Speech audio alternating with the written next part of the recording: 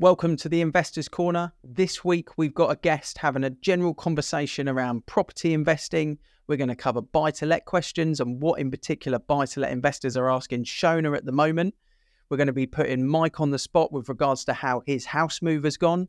And we're also going to be asking around the table here with four of us, is cash now king when it comes to investing in the property market? It's going to be an awesome episode. Shona's got over 14 years worth of property experience, multiple award winner in a estate agency. She's now a business owner. We're going to put her on the spot of what would be the ideal property she would be investing in if she was buying an investment property in the area that she operates in. And of course, we're going to cover all things current affairs and property market. It's going to be a great conversation and I hope you enjoy it. Thanks for listening. Thanks for watching. Shona, thank you for joining us on the Investors Corner podcast. How are you? I'm really well, thank you. Business is good? Yes, doing well. Good. Well, we are going to get stuck into everything property market related, maybe some cheeky investment conversation as well. And on this particular episode, I think it's really important that we just cover exactly where we sit in the calendar year as well, because seasonally, it's quite an important time of year for investors, for people looking to invest. I'm not going to drop the Christmas bomb just yet, but maybe it will come up in combo. You just did. Yeah. Because summer holidays are nearly finished, right? So That is the next thing on the agenda. And I did see some Halloween stuff popping out in shops the other day as well. So what's the next big ticket on your calendar? It's Halloween, definitely. That's That's already locked in. Yeah, I'm a big fan of Halloween, actually. If you were investing in Halloween products, Andy, what would you invest in? What do you think are going to be this year's trending Halloween products? Skeletons, vampires. You'd make a Ornament. good skeleton, I think. Would it? Yeah. Yeah. Why do you think that? I think you've been dieting for the last week. Why? Because I look pasty as, and I was starting hibernating. Right, let's bringing it back round then. So, Mike, talking investments. Yeah. You've got £10,000. What are you investing in today? Right here, right now. On the spot. On the spot. My 10,000. Just bought a house. Yeah, I don't. What are you have buying? 10,000. Well, I'm investing in kitchen appliances first and foremost because otherwise I've got to wash my things in the sink. I'm not quite sure what the return will be like, but I won't smell. How was the process, out of interest? How was the process of buying as someone who owns a business that helps people buy and sell? Was it as you expected? Was it difficult? Was it challenging? What was the process like? When you get hold of the right people, the process is easy.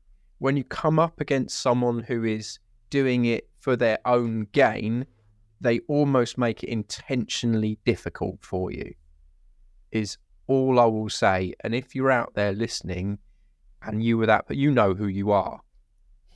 I'll just put it that way, who make it intentionally difficult because they're doing it for their own gain to make a very small commission without thinking of the bigger picture, that you are messing or meddling with a family's future. Otherwise, shout out to Ollie and his team at Master Removals. Unbelievable service on the day we moved. Absolutely unbelievable. They took my little boy on a tour of the truck. They let him ride on the up and down thing on the back. Yeah. He just thought it was the best day of his life. And that was because someone made it a really special experience. The magic of moving home. Absolutely. That would make a great slogan. It would. Oh, wait a minute. Might have been used. So shout out to Berkshire Removals for 100%. making the process of the day seamless, where Yes. it can be very stressful. So talking stress, if you're a buy-to-let investor, what are the questions you're commonly being asked? What you're being asked now. As an estate agent.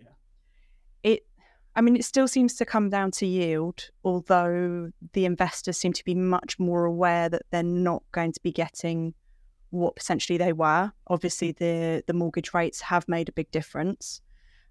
They seem a lot more prepared to talk to you about the mortgage side of things. Investors previously, I found, because there were so many, they felt perhaps they held the upper hand, if you like. And, you know, I've got myself sorted, thank you very much. And you never really got good conversations with them.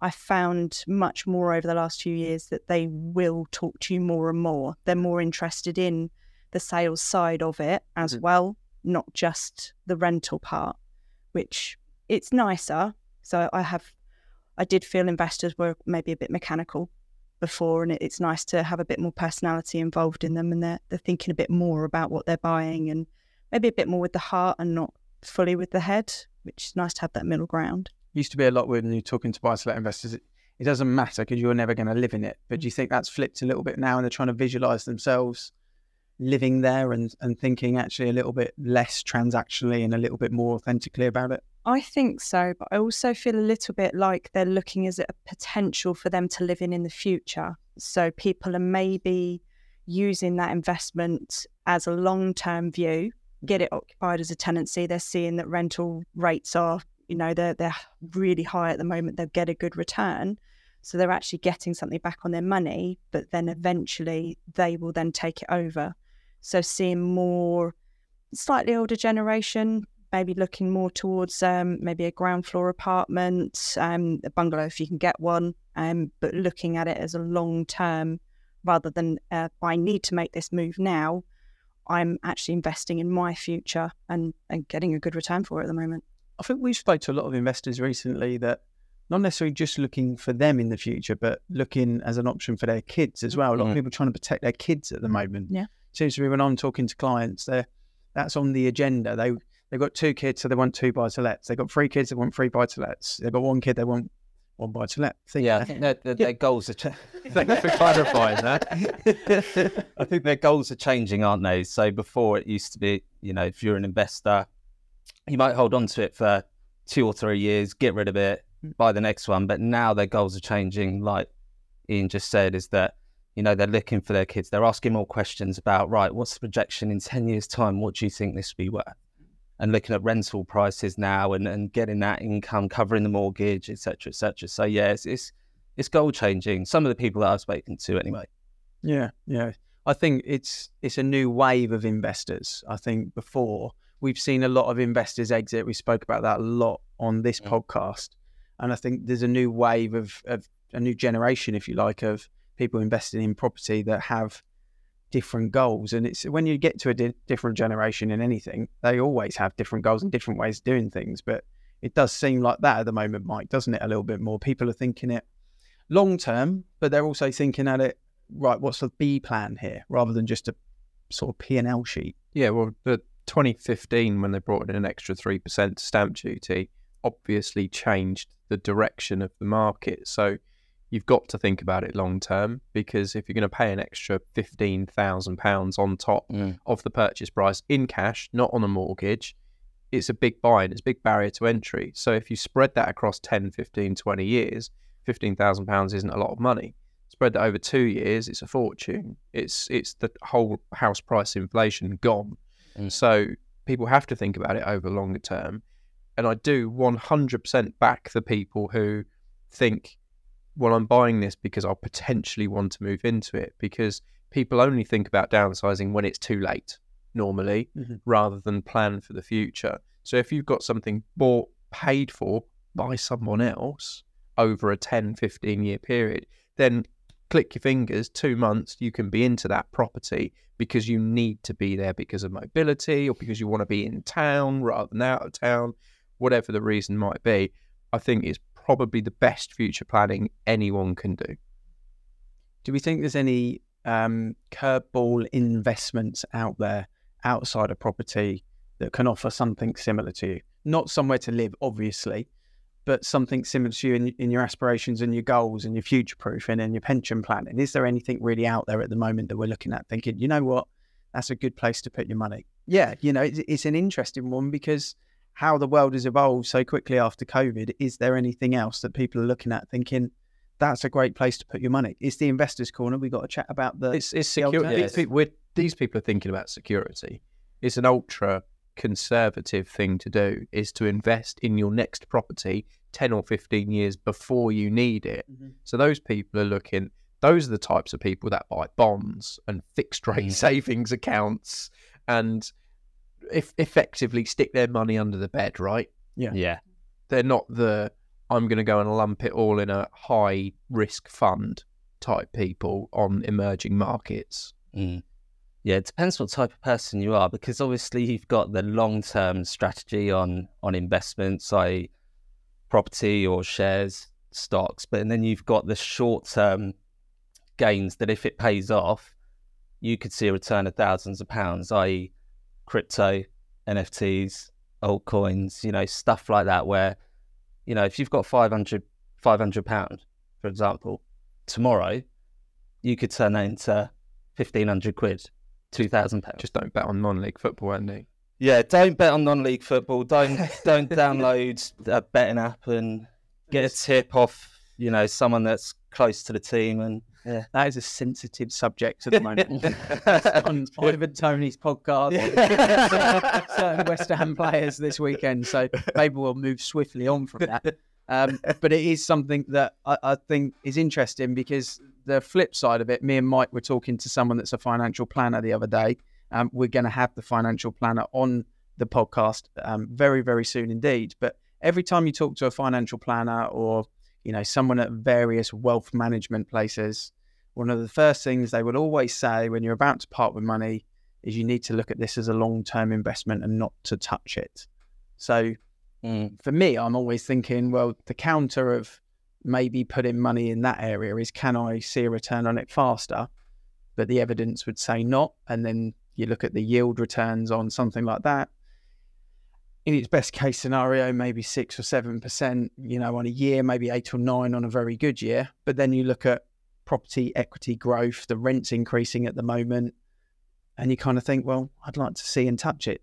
And you can't with stocks and shares, can you? So it's really hard out there at the moment to decide. But I always come back to the fact that property's an easy one, isn't it, Shana, really, to go for? I think so, because there's so many different ways in which you can invest in property. So it's not just on the rental side, but, buying something that needs a bit of work. But, you're young first-time buyers, just a few little skill sets that you might need. You can add value to your own property, and you've invested in your own future. And granted, you're probably not going to make the move within 2-3 years. Maybe it's 5, maybe up to 10. But you've got the ability to grow your own, your bricks and mortar, and much be able to touch, be able to see it. It's much more visual, and probably on the younger side, it's much more, you can appreciate it, that it's there, that you're going to see some value out of it soon. Yeah. It's just more of a solid asset, isn't it? Yeah. Property, as in stock, shares, crypto, whatever else. It's not really solid, because one day you could be up, next day you're down. As in property, you will assume that you will always see that capital appreciation on that asset.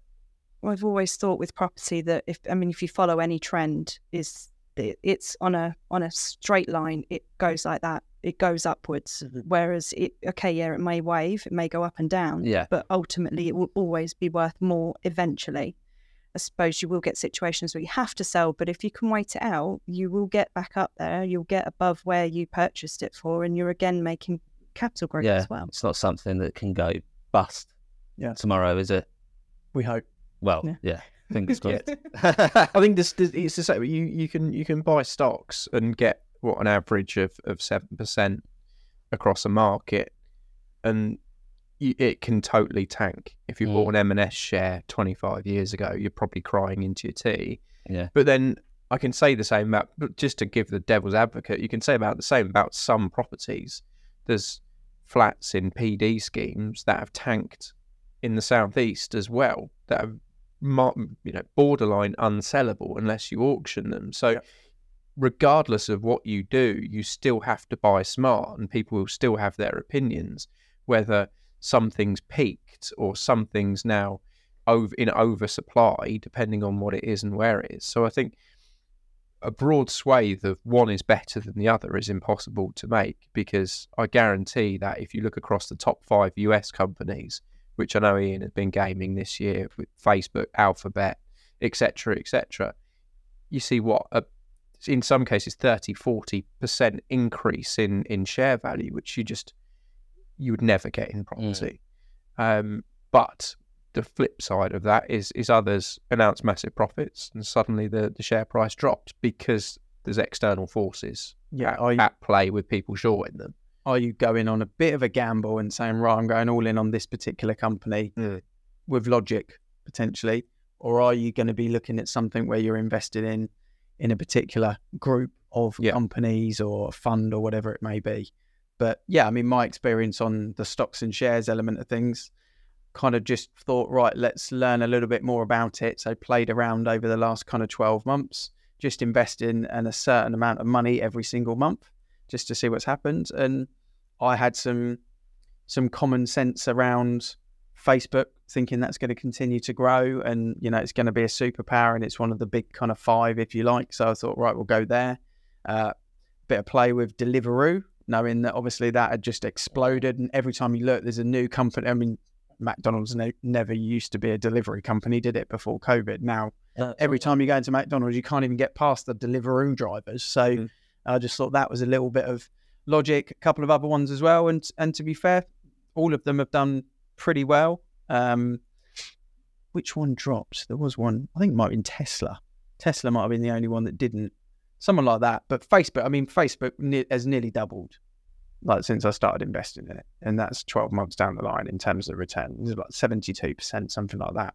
But obviously you've got the wins and the losses, haven't you? You're talking investors and buy-to-let investors in particular. Probably about 12 months ago, 10 months ago, I wrote a blog and went quite big on social media saying cash is no longer king.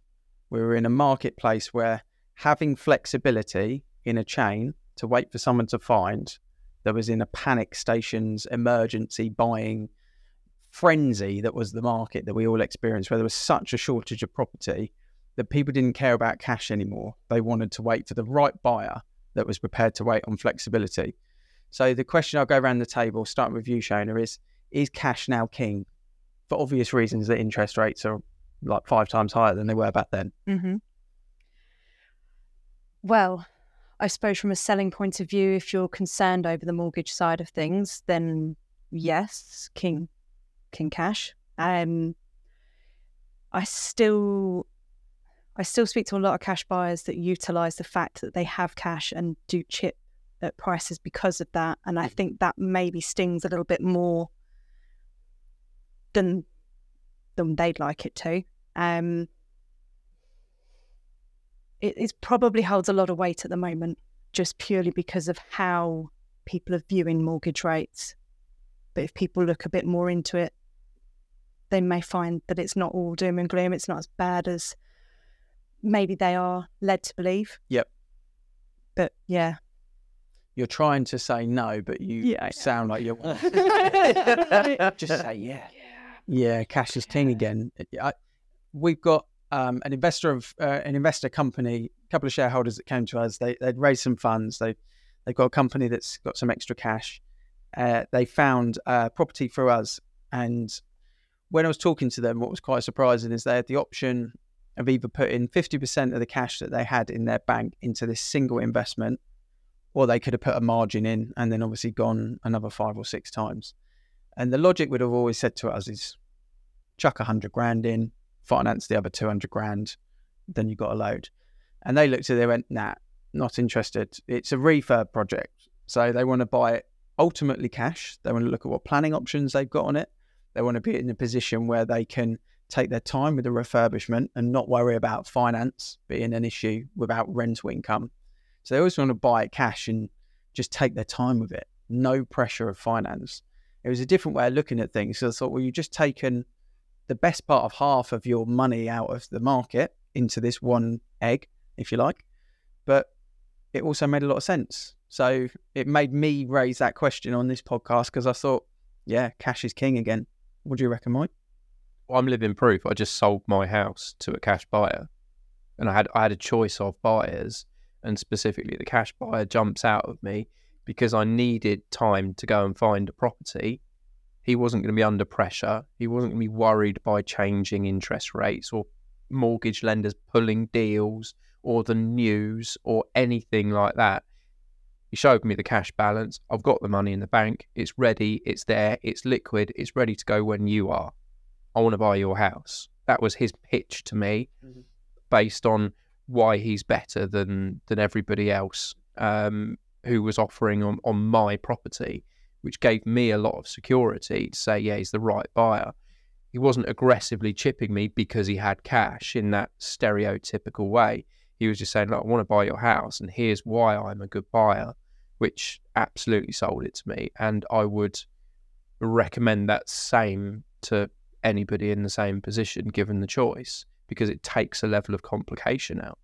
Because you had some issues with being gazumped yourself as well, which meant it took a little bit longer than you would have liked to have. We insinuated to it, didn't we, at the start? Yeah, a little bit.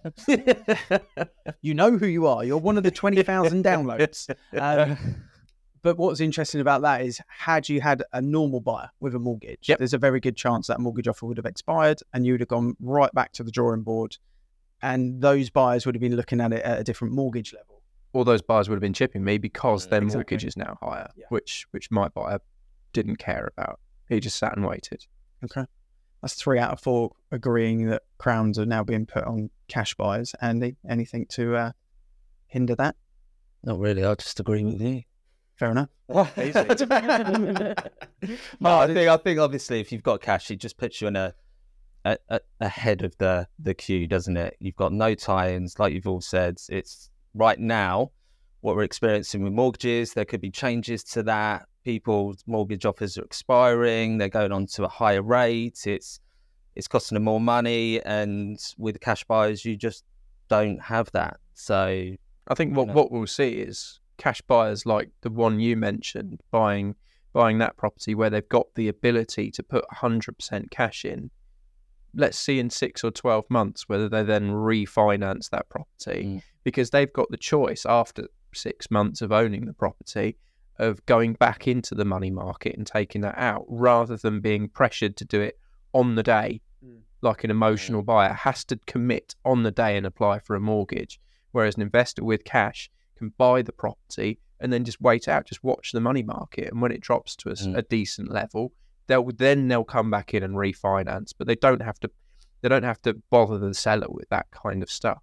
Yeah, market seems to be going back on interest rates in a place now where we're starting to see them drop each week, marginally, but dropping nonetheless. And the major names out there as well, the Accords in the buy-to-let world, but also the HSBCs, the Nationwide, the Halifaxes, the nicer phrased ones for first-time buyers too, seem to be doing their bit. What's quite interesting is that you're still looking a good 0.75% lower for a buy-to-let mortgage than a residential. So if in your patch where you cover kind of Warfield, Binfield, Bracknell, that area, you had the perfect client sat there right now, what would you be telling them to buy in your area? What's the property that you think is a good place for them to be investing in? An investment, I mean, I'd go 3-bed house. I think that before, haven't we? I think it's a great investment. There's always families looking for rental properties, and there's never enough stock. You can get flats 10 to the dozen on rental side in comparison. 3-bed house, hands down. So if someone's got a 3-bedroom, let's just say semi, because there's probably a few of those, semi or detached, in Warfield or Binfield, what's the semi-detached 3-bed in Warfield getting rental today?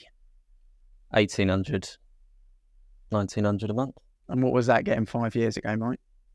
14, 13, I don't know, way down from that. I mean, Andy's 1,800. You've just rented one in a much lesser postcode for that number. So it's a reasonably negative view, I would say. You'd probably get 2,000 on a decent one. 3-bed detached in Warfield gets over $2,000 now, easy. Isn't it? Yeah. And it used to be that you could get a small 4-bed detached in the same location under 2,000. 1750, 18. Yeah. So it just shows how drastic the rents have increased in these villages where it's very family driven, good primary schools, good secondary school now as well. Not in walking distance to the town centre or anything like that. It's not really, unless you don't mind a kind of 1.5 mile, 2 mile walk. But they just seem, those communities of villages, they're great for buyers. It's where buyers want to be at the moment. Great for sellers, I should say. Not so good for buyers. There's less of a variety, but it seems to be a good option to keep your money climbing, I would say. Shona, thanks for joining. Mike, thanks as always. Andy, thank you for joining on this episode. We've covered a lot there in a general conversation about property, investing. Is cash king? Really enjoyed it, and we'll be back next week with another episode. Why have we made the Investors Corner podcast, Ian? I think online at the moment there is just way too much noise, waffle and nonsense. Everyone's got an agenda. So the goal was to make a podcast for people that want to invest money in property or other areas where there's no waffle, there's no nonsense, there's no agenda. It's opinion led, but it's an honest opinion. And it might not be the right answer, but we're going to share it. So on the podcast, we're going to supply people with access to mortgage brokers, financial advisors, planning experts, development consultants, everything around the property industry and the wider fields. Yeah, so if you're looking at investing in the future, you know that just having an income from your employer or from your business is not enough to give you the life that you want down the line. We're going to hopefully give you some of those answers that will give you the solutions you need for the future. So please hit the subscribe button. The more subscribers we get, better guests that we can get on, and the more people that we can reach. So hit subscribe.